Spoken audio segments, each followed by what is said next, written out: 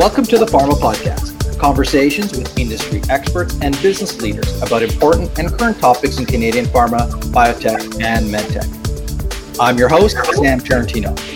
In this episode of the Pharma Podcast, we will discuss the pharma commercial model and how it has to evolve in a post-COVID-19 world. My guest today is Tiana DiMichele, Director, Business Development at Impress. Welcome to the podcast, Tiana. Thanks, Sam. It's a pleasure to be your guest today. Why don't we start for our audience? Tell us about yourself, your role at Impress, and what does Impress do? Sure. So Impress is Canada's next generation commercial partner within the healthcare industry. We have divisions with specific expertise across pharma, consumer health, medical, and multi-channel, which includes the deployment of field and virtual sales reps, which of course the majority of our reps are all virtual for the time being right now, as well as non-promotional roles such as medical science liaisons and nurse practitioners. And we couple that with a best-in-class CRM system to support the performance of our people. Specifically in my role with Impress, I have the exciting opportunity to help senior pharma executives remain at the forefront of designing their best commercial strategy and executional plan in which to achieve exceptional company and brand growth. And I'll say, Sam, our discussion today is particularly relevant to the types of conversations I'm currently having right now with a variety of pharma companies, given some of the recent challenges our industry is facing. Now, I imagine the existing pharma commercial model is under a lot of stress. I know, speaking for myself, I know my doctor's office has some restrictions in at their office, and my son had a recent injury, and we relied on telemedicine. We made an appointment through an app. We saw a doctor virtually, and the doctor was able to diagnose the injury, prescribe an antibiotic, and it was amazing. Now I imagine industry is going to be facing a similar renaissance, and so what do you see? What are some of the challenges with the existing commercial model now in a post COVID-19 environment? Right. So in particular, we're seeing a lot of changes and challenges to the traditional face-to-face healthcare professional and rep sales models. So we're seeing obviously a loss of reps having physical access to doctors due to clinics being closed altogether during this time. We're hearing from doctors that they're seeing less patients overall in their office. So therefore they're reducing their hours, or they're rotating clinic hours amongst, a team of family health practitioners, for instance. As you mentioned with your son, we're also seeing the rise of telemedicine. And so physicians are choosing that more and more to connect with their patients online versus in-person consults in their office. So that's making it very challenging for the traditional sales rep to show up in a physician's office and have time and access to that doctor.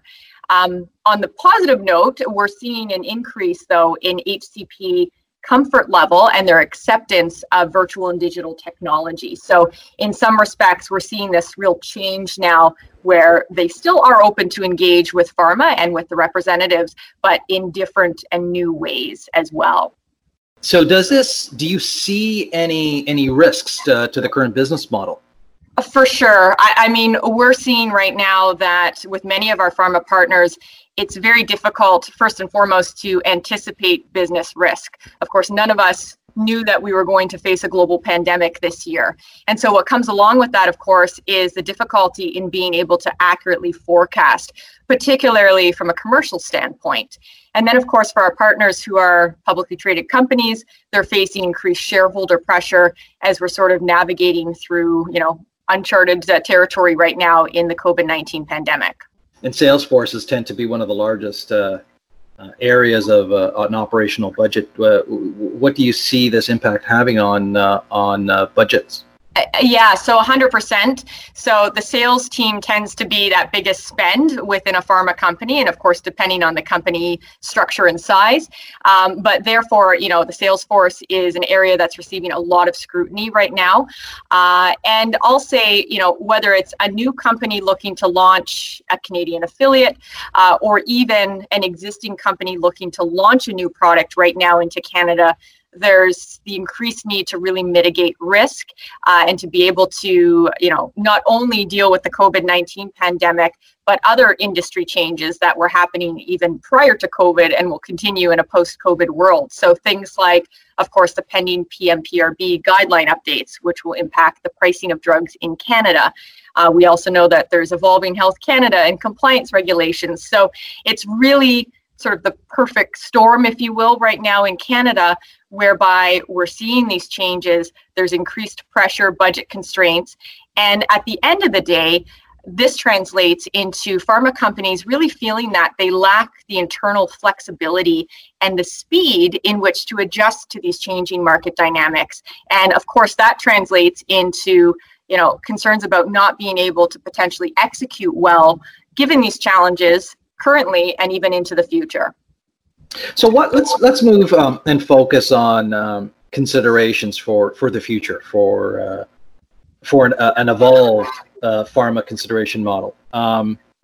Moving from a traditional healthcare professional reach to something different. What is that different?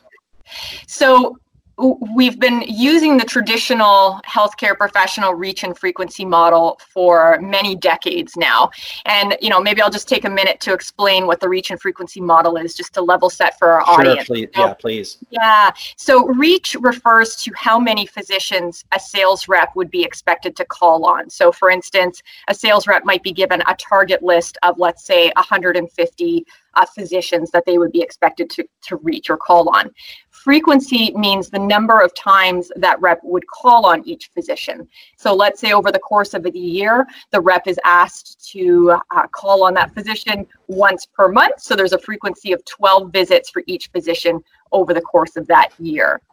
And so for several decades, like I mentioned, this reach and frequency model has worked, and it's led to great success for pharma.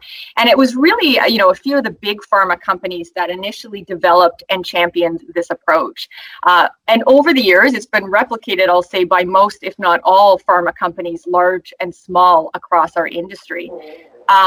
But, due to many of the challenges we just talked about, which will continue into our post-COVID-19 world, we're seeing a need to truly evolve this model in order to optimize our access and engagement with HCPs. And so we're sort of coining this or calling this an HCP impression model going forward. So moving forward, how do you see, Tiana, both physicians and pharmacists, wanting to communicate with pharma? What do you envision the future to be? So we're hearing, Sam, from both physicians and pharmacists that there's really a spectrum of how they want to communicate with pharma going forward. And so this is encouraging. And I'll say, as an industry, we talk a lot about being patient-centric, but really, an evolution of our commercial model needs to start with a more customer-centric approach with our healthcare professionals.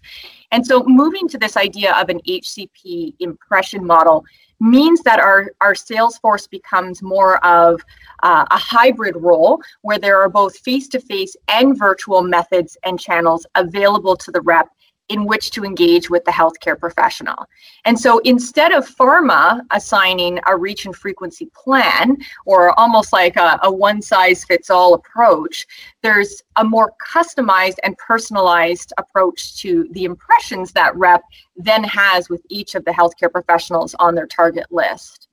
And, I would argue that in this impression model, the sales rep now becomes more important than ever within our industry, because at the end of the day, no one is going to know the customer better than the rep.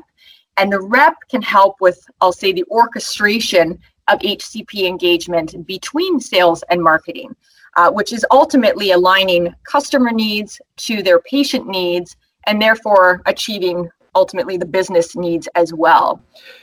How do you then see the reps meeting the educational needs of the healthcare professional, because it's been said many times that pharmacists and doctors really rely on the reps to educate them on what's new.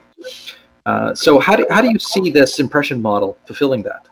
Yeah, so we're essentially seeing a more fluid approach to how we're meeting the needs of healthcare professionals going forward, and really meeting those needs at an individual level. So we often hear about marketing and other functions of the business adding more tools and tactics to the rep's toolbox, if you will, which is fantastic, because all of those options will help the rep customize the right education, the right message at the right time to really facilitate what that HCP needs in order to best influence their behavior and their actions going forward in terms of patient care. The other sort of caution I'll say with this model, though, is that Pharma really needs to be able to allow our sales reps to test and learn in this evolving commercial model. And if we land on success, or potentially we get something wrong in this model, we need to be able to quickly adapt to either replicate a success across an entire sales team to best support their healthcare professionals, or to course correct. And I'll say the companies that are able to really allow this environment of testing and learning, and in order to sort of personalize how we educate and inform healthcare professionals, will be those that really have that competitive advantage going forward. So it sounds like you need more of a very fluid approach. 100%. And I'll say with that comes the speed and competency that pharma companies truly need to have to be able to execute on this model well. And like I said, to end up with, a true competitive advantage in our market. So what are some of the other commercial considerations, with this new model? I'll say, this doesn't just impact the sales team and their approach. There's certainly a number of other supporting functions that support the sales team, of course, that will come into play, and some changes will be needed from those perspectives too. So first and foremost, I'll say, looking at the profile of the rep going forward. I think in this new model, there'll really be a need from a recruitment, a hiring, and HR perspective to really revisit the types of representatives we're hiring and truly what that profile looks like. We need people who are great in both a virtual and a face-to-face environment, and that can sort of adapt and flex to the changing needs and dynamics of healthcare professionals. We're also seeing the rise of other profiles and roles within our industry, so increasing importance of medical science liaisons, for instance, and roles like customer service reps that might be a little bit less about delivering a promotional message, but more a value add, providing resources, etc., to physicians in a multitude of different channels. We're also seeing, the need internally to look at driving out efficiencies by potentially even reducing internal headcount and employment obligations. So that could be, from cost savings in a hybrid or virtual approach with reps, which means less territory travel. It could be potentially outsourcing aspects of the business, and maybe right sizing based on, the different channels that we're now looking at using to engage with healthcare professionals. I'll also say, we have to revisit the manager to rep ratio. So for instance, traditionally we look at, one manager to approximately 10 reps right now. That may change as we're moving to a bit more of that hybrid model. It might be one manager to 15 reps now, for instance, because there isn't the need to sort of travel around from territory to territory. I'll also say, revisiting the bonus and sales incentive plans.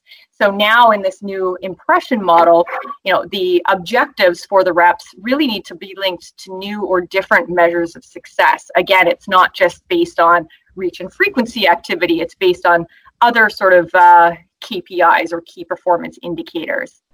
Also a revamp of some of the other programs and support within the organization, including training, for instance. So with a new hybrid type of role in this impression model, can internal training teams pivot quickly enough to be able to build and facilitate these new training programs to best support these new roles? From a technology standpoint, we've heard different availabilities of inside sales software, out-of-the-box CRM systems that truly have been aligned to more of that field-based sales model. But we're not seeing so much out there for a hybrid rep model. So we really need to look for new technology that can be aligned to this customized and integrated HCP impression approach. And then last but not least is, of course, sales operations. So in this new model, there may be different needs from an analytics perspective. So again, how we're measuring success, even how we might be planning out territories and how we're evaluating FTE capacity needs internally as well. So do you see the possibility that moving forward, reps can be located anywhere in the world? They don't necessarily have to be Canadian-based reps, especially on the medical side, right? Yes, I mean, we're seeing this already with our teams in Canada. Certainly, there's different time zone needs across the country. There's different language needs, whether it's bilingual, trilingual, et cetera, at this point. And certainly, companies need to focus on hiring the right people and the right profiles for this type of role and model moving forward. And so whether that's, in a different place of Canada versus where the healthcare professionals are physically located, it's really breaking down a lot of the territory boundaries that we used to play within more specifically in the past, for sure. So it's opening up the pool of talent and the best people for these types of roles moving forward. So what do you suggest are the top three main takeaways that Pharma should keep in mind over the coming months in a post COVID-19 environment? Yeah, so I mean, to summarize even where we started, I'll say, my first takeaway here is really the need for an increasingly agile and flexible commercial strategy and team. The companies that are going to win in, our changing environment are those that can adapt quickly while still being able to drive the top line and bottom line sales for the business. Secondly, I'll say, companies really need to have this openness to an evolved approach for HCP engagement based on this hybrid field virtual impression model. And along with that come new ways of tracking and measuring success within this model. So, I'll say from my business's perspective, we're having a lot of these discussions right now with our pharma partners around what this model looks like and how we can sort of move the needle in partnership with different pharma companies to sort of set up for success within this new way of working. And then, lastly, I think the question truly facing pharma right now is whether it is the right move for a company to invest internally in the competencies that are going to be needed to evolve in our changing industry going forward. And realizing that, even what we know today and what we're adjusting to today may change again in another year or two down the road, depending on, what other challenges come our way. And so there really may be merit to considering different approaches or other means to commercial success, whether that be through strategic partnerships or outsourcing to organizations with specific areas of expertise and insights. Tiana, thanks so much for your insight. There's the Rush song that goes, "Changes aren't permanent, but change is." And the question I have is whether a post COVID-19 world are we just making small changes, or is this going to be permanent change that's really going to revolutionize our industry? A lot to consider. Thank you so much. It's a great insight. So how can the audience connect with you, Tiana? Yeah, thanks again, Sam, for this opportunity. So I can be reached by email at tianadmichelle@impresspharma.ca or via LinkedIn. And you can also learn more about my organization at impress.com. Thank you so much. Contact details for Tiana are also available on our website at thepharmapodcast.ca. Thank you. Thank you for listening to the Pharma Podcast. The Pharma Podcast is also available to listen to for free on our website at thepharmapodcast.ca or on Spotify, Apple Podcasts, or Google Podcasts. Thank you to our sound engineer, Errol Francis, and the town of Oakville. Please subscribe and follow me on LinkedIn to stay up to date on future podcasts. If you would like to be a guest on this podcast, or if there's a topic we should cover in future episodes, please connect with me via LinkedIn.